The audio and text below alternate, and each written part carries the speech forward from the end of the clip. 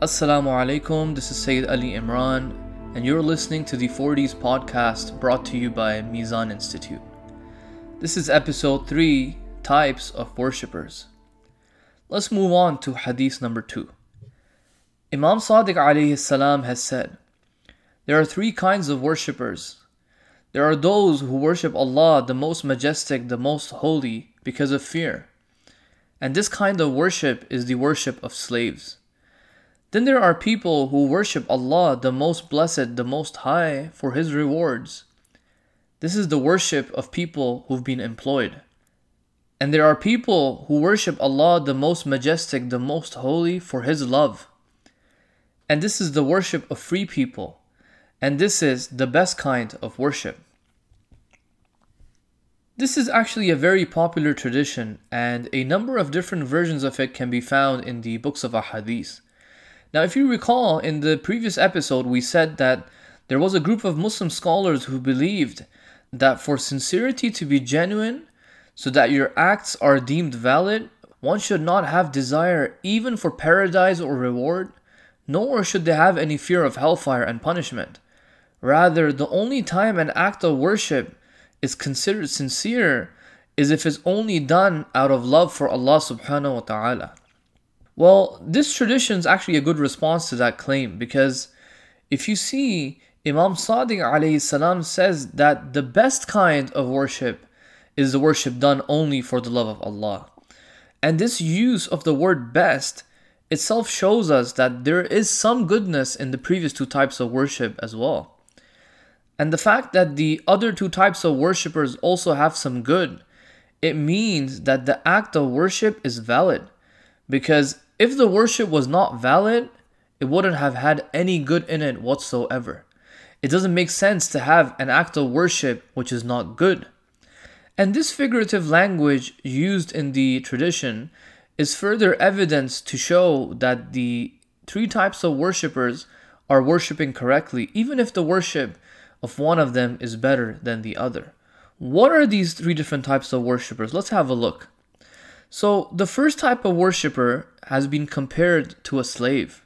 Now, obviously, the figurative language used in this tradition is based on the context of the pre-modern world when slavery was just a norm. And we know that when a master commanded a slave to do something, the slave may have had to carry out that act only out of fear of how the master would treat them if they did not listen to their command. And in fact, the slave would have been deserving of any punishment or repercussions they would have received for not obeying these commands. Perhaps a more familiar example for us today would be a prisoner who's in the prison system and they have to listen to the rules and follow them out of fear so as to not face repercussions for their disobedience. The second type of worshipper, they've been compared to somebody who's employed or hired to do some sort of work. And this is someone who only obeys orders and fulfills their part of the contract because of the money they're going to receive at the end of the project. And a worshipper of this kind is someone who's seeking the reward that Allah subhanahu wa ta'ala has promised them. In this case, we're talking about paradise and a place in heaven. The third type of worshipper is someone who worships Allah for the sake of Allah, only out of His love. They're not slaves, nor are they employed.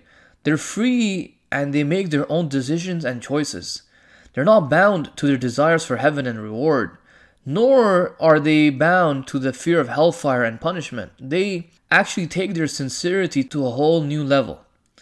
So, the question arises that if sincerity is not in conflict with having a desire for a reward, or even out of fear of punishment, and rather it's just a lower degree of sincerity, then are these 2 the only exceptions, or can our sincerity be accompanied with other intentions as well? So for example, if I were to perform wudu for the sake of Allah and out of His love, but at the same time I'm also doing this wudu because the temperature or the weather just happens to be hot and I want to just cool off, is that in conflict with performing actions with sincerity or not?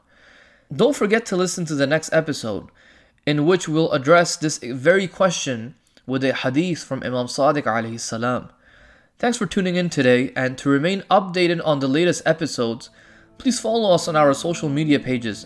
And for more great content and other podcast series, please visit us on mizaninstitute.org. Wassalamu alaikum wa rahmatullahi wa barakatuh.